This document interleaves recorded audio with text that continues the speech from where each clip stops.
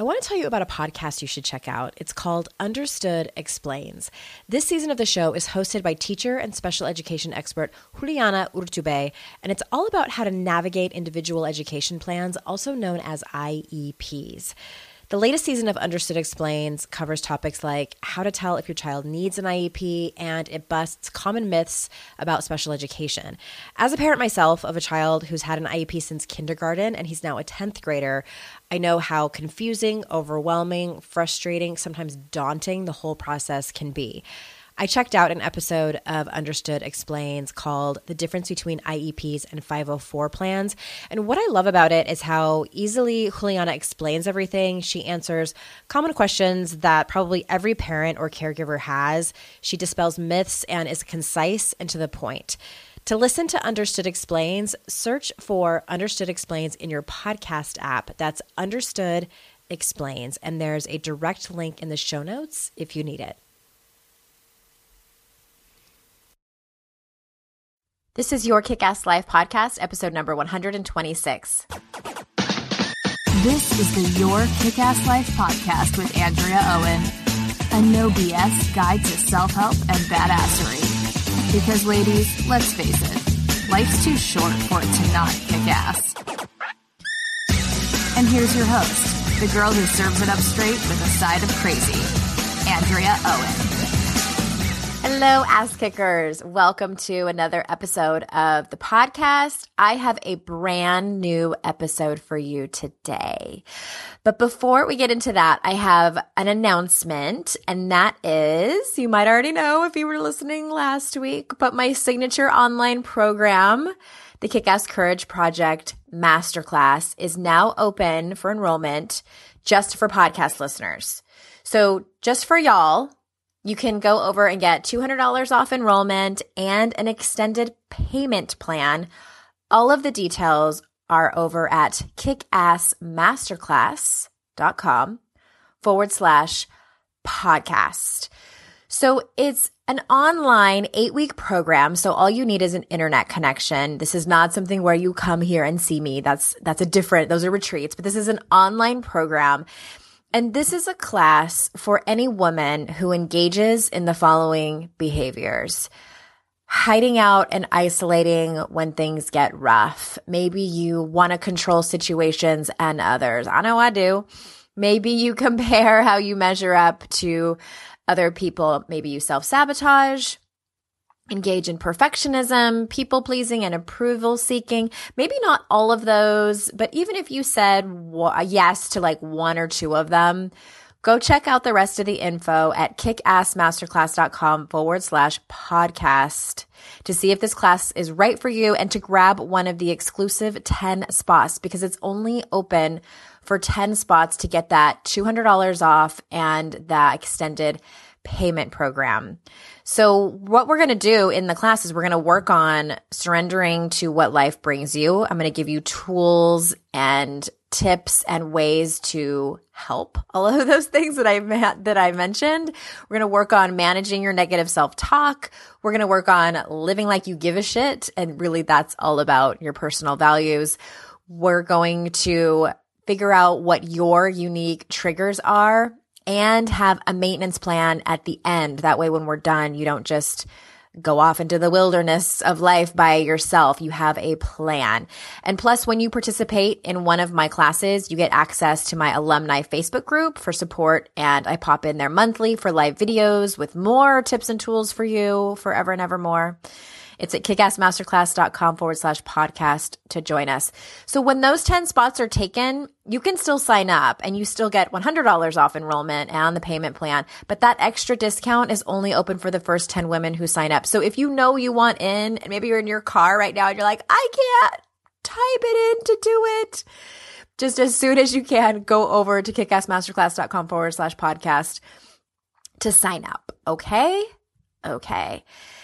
That's all I have to say about that. And before I get into this week's content, can I tell you a story about something that happened to me last week? I debated telling the story because it was a personal one, and I'm like, I don't know if anybody wants to hear this. But I posted it on my personal Facebook page, and I got a really good response, and I thought it might help other women from a safety perspective.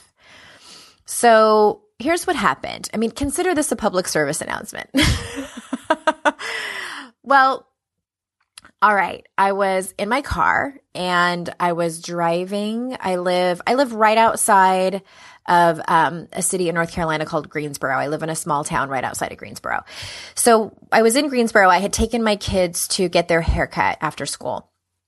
And the place that I take them to is in Greensboro. So we were driving back to our little town, and there's a road that is 2 lanes that eventually becomes 1 lane. They're doing a lot of construction in this particular area.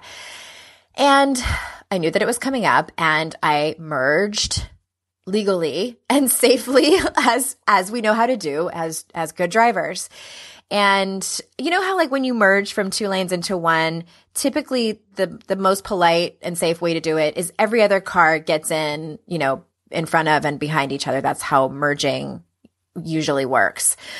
And so that's what I was doing. I wasn't cutting anybody off. I had my blinker on and I was merging over into the left-hand lane. And apparently the person that I was supposed to get in front of absolutely positively did not want to let me in. He wanted to stay behind the car that he was behind and didn't want to let me in. And so for me, I was going to get run off the road. And so I got in front of him, and when I wasn't even that close, he was being an asshole. Like, let's just call a spade a spade. He was being an asshole, and he honked at me, and I waved in my rearview mirror, you know, you know, how we say, like, thank you for letting me in, even though he wasn't letting me in. And then he pulls over, like, drives his truck over on the left side, like to my driver's side. Okay. Meanwhile, this has become like a 2-lane highway at this point.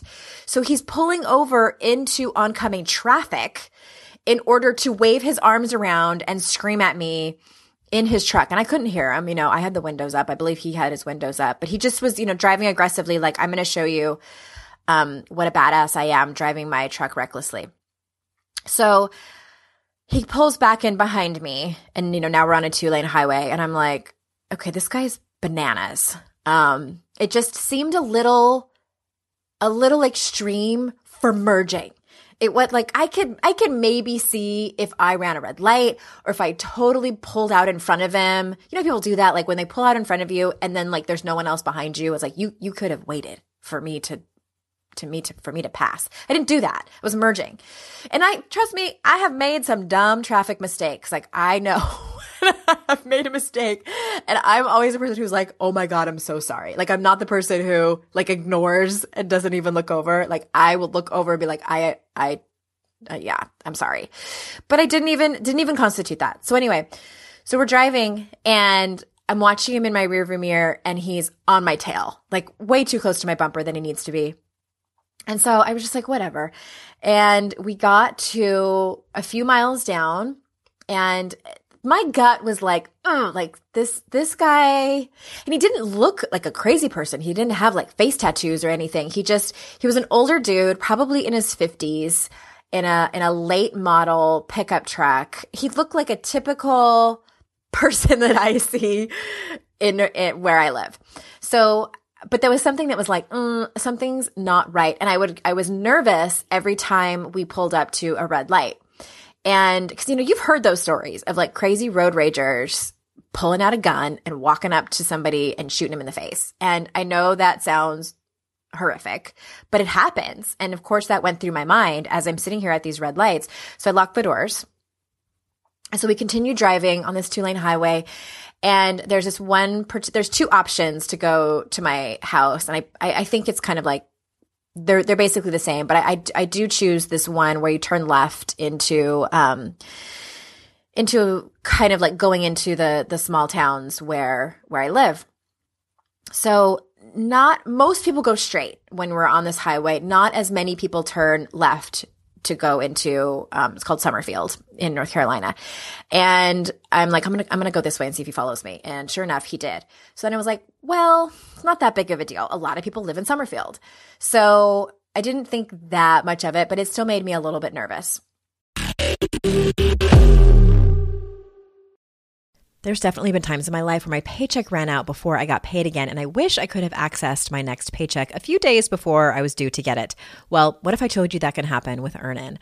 Earnin is an app that gives you access to your pay as you work, up to $100 per day or up to $750 per pay period. Just download the Earnin app and verify your paycheck. Then access up to $100 a day as you work and leave an optional tip. Any money you access plus tips are automatically repaid from your next paycheck. You can use Earnin for anything you need to, therapy visits, rent, or even extra self-help books. Make Earnin a part of your financial routine and join Earnin's over 3.5 million customers who say things like, when I think about Earnin, I think about financial stability and security. It gives me a lot of peace of mind. Download Earnin today, spelled EARNIN, in the Google Play or Apple App Store. When you download the Earnin app, type in Noise under podcast when you sign up. It really helps the show. Noise under podcast.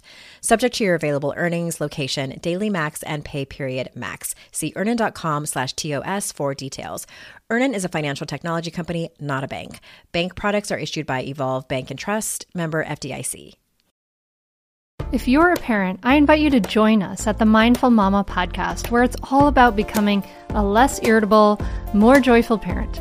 With sometimes hilarious and always thought-provoking experts and friends, at Mindful Mama, we know that you cannot give what you do not have. And when you have calm and peace within, then you can give it to your children. I'm Hunter Clark Fields, and I can't wait to see you there. Listen in to the Mindful Mama podcast.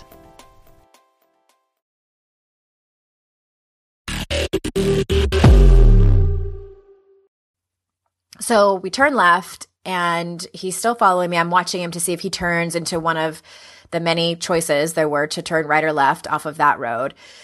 So we're driving, and I was kind of a little bit starting to freak out. But then at the same time, like, you know, my gut was like, this isn't right. This isn't right. But my mind was like, don't be hysterical. You're overreacting. A lot of people live over here. He probably lives out here. It's just a coincidence. So I don't know. Okay. So anyway, so I'm driving, and then there's a right turn, and he makes the right turn, and he could have kept going straight, which takes you into like it's a road to go to another big city. So I was like, okay, he turned right. And then like at that point, we're getting like deeper into more specific neighborhoods. So the chances of him following me now are at this point, of the need for him to follow me are less at this point. Okay. So I turn right, he turns right. So then, there's another right that I have to make, and he followed me again, or he could have gone straight. And then we're driving down the road. It's about a mile. And my next turn is to drive into my subdivision, where I thought to myself, if he turns right into my subdivision, I know he's following me, because I've never seen that. Our neighborhood is fairly small. I don't know every single car in that neighborhood, but I've never seen that particular, and it was this very specific looking truck. I've never seen that truck in my neighborhood, nor have I ever seen this man. So I thought, okay, if he turns right into the neighborhood, he's following me for sure. So I got out my phone, and I thought to myself, okay, if he turns right, I know he's following me, and I'm not going to pull into my driveway. Our driveway is about 150 feet, and it's narrow. So I was like, okay, what am I going to do if I pull in and he pulls in behind me? And these are all the scenarios that are going through my mind at this point. I have my kids in the car. Okay. My son is 9. He's in the front seat. My daughter's 7. She's in the back seat. And at this point, they don't know. Like I have not let on that I'm kind of freaking out at this point. So I'm driving and haven't turned yet. And I pull out my phone and I ask Siri because I can't type because I'm in the car. And so I asked Siri for the fire department in our small town, because I know where the fire department is. It's not that far from my house, but I don't know where there's a police station. Because my first thought is like, where's the police station? I would have had to turn around and drive all the way back into Greensboro, which would have taken me like another 15 minutes. And I wasn't actually positive like exactly where the police station was in Greensboro, but I knew for sure where the fire department is. And so I asked Siri for the number for the fire department, and it pulls up, and then my son is like, why are you calling the fire department? And I was like, oh, I'm just curious about something. So I had it ready just in case. Cause I'm like, if I turn right into the subdivision and then he goes straight, then, you know, I don't need to call anybody. But I figured if he's following me, I could drive to the fire department and pull into the fire department, and he's surely not going to do anything crazy if I'm at the fire department, right? So I turn right into my neighborhood, and he follows me. And you guys, he's still on my ass. Like, he's like tailgating me. So our house is just like a handful of houses into the subdivision. So I drive past it. My daughter's like, what are you doing? And I was like, I forgot something. I need to run an errand. So I'm like totally lying to my kids. But I didn't want to freak them out because I'm trying to stay calm. And the way that our neighborhood is there's only one entrance and exit. There's only one way in and out. So, and it goes in an entire loop. You can drive in it makes like a square, and drive back out. So that's what I did. I drove around. There's one stop sign. He's still following me. Drove around. And then as I was leaving the subdivision, there's a stop sign, and I totally blew the stop sign because you can totally see if people are coming. It's safe. Y'all, don't worry. So I blow the stop sign and gunned it, and to see if he would stay on me. Because I'm like, well, maybe I'll just like, I don't know what I was thinking. I was just kind of like trying different things to get rid of him. And my car is a lot faster than his, but he was still trying to keep up with me. And so I went back out and, made the call. And actually, as I was driving through the neighborhood, as soon as he turned into my neighborhood to follow me, I called the fire department and I explained what was happening. And he said, yes, you can pull into the station and we'll be standing outside waiting for you. And he's like, how far away are you? And I said, I'm depending on if I hit that one particular red light. And I told him like where I was. And I was like, I'm 2 minutes or less. So, he said, yes, that's fine. And then he said, is he still following you? And and as he asked me that, I was pulling back out of the subdivision. And I said, he's following me back out of the neighborhood. So he is definitely following me, because if he lived in my neighborhood, he would have pulled into his driveway, and he didn't. So he said, ma'am, you need to call 911. And at that point, I felt like the blood run cold in my body, and like my armpits were tingling, and I was like, okay, bye. So I call 911. I was trembling at that point. And, we pull out, and we're kind of on a main road of our town at that point. And, my kids know what's going on because they heard me. And then, they're turning around and looking. And I was looking in North Carolina. It's not the law to have a license plate on your front bumper. So I could not see his license plate number. So that was a shit pickle. And, I thought about handing my phone to my daughter to take a picture, but I needed my phone to call 911. And my daughter's 7, and like the chances of her taking a good picture were slim. So I didn't. And I was just like memorizing the car and kind of trying to get a good look at him, in my rearview mirror. And I called 911. And, they were asking where I was. And then, by the time I got the story out, and we were at a stoplight right by my kids' elementary school, and the light turned green, and I went straight, and the fire station was a half a block down. But as I went straight through that light, he turned right and left and was done. So I think what happened was that he saw me on the phone, and he knew I knew, because he probably figured, I was kind of taking him on a ride now, and he saw my kids turning around and looking at him, and he figured it wasn't worth it, and he was going to take his rage out on somebody else. But what I learned was that I think what I didn't think about was that if I go to the fire station, they aren't armed. If this guy has a gun or a weapon or is just a crazy person, they can't really help me. Like, all they have is strength. Like, they're not going to like get out their fire hose and, like they're unarmed. So if it was extreme and he had a gun, they wouldn't really be able to help me. And I would be putting their lives in danger as well. So what I should have done is when I knew he was, or even if I was suspecting that he was following me, I should have called 911. My gut was telling me that it was bad, that it was a bad situation. And I should have just, and that's what they told me. They said, in these situations, you need to just call 911 and we'll dispatch an officer to exactly where you are. So that was a lesson I learned. And I think that I didn't, because he didn't threaten me. Like I couldn't hear him saying, I'm going to kill you or I'm going to, anything like that. I didn't think it constituted an emergency. Like I didn't think it constituted calling 911.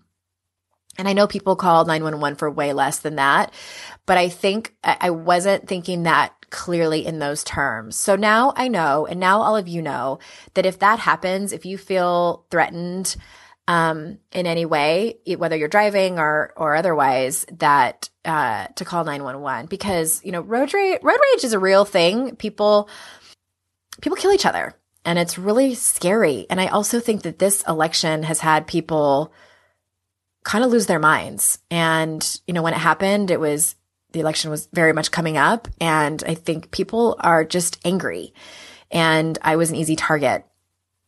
And I hope that man finds peace in his world. I doubt that he will. And so yeah, that's just kind of like a little public service announcement to y'all, hoping that you stay safe out there in this sometimes scary world. All right.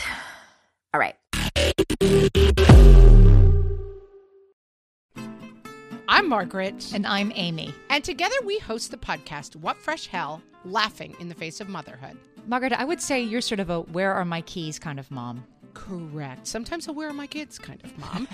While you're, Amy, more of a we were supposed to leave 35 seconds ago, mom.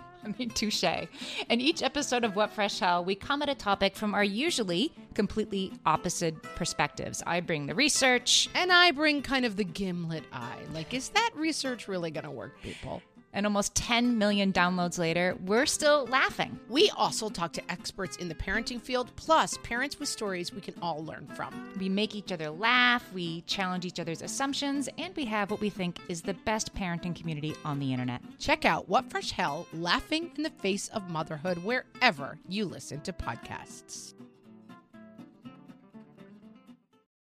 When it comes to raising kids, there's so much to consider. Things like, what do we feed them? When do we feed them? How do they sleep? What does it look like to raise kind kids? How does their nervous system work? How do I keep myself calm? What are my triggers? There's so much that comes into play, and we are distilling all of that information for you at Voices of Your Village podcast, where we bring experts in the field of early childhood and education and psychology and across the board so that you don't have to comb the internet for information. You get to show up and hang out and have shame-free, judgment-free conversations and insights into what it looks like to raise kind, empathetic, emotionally intelligent humans. I'm Alyssa Blask Campbell. I have a master's degree in early childhood education. I'm a mom of 2, and I am walking this journey right alongside you doing this work. Come hang out with me at Voices of Your Village, and we can dive into real conversations with actionable tips.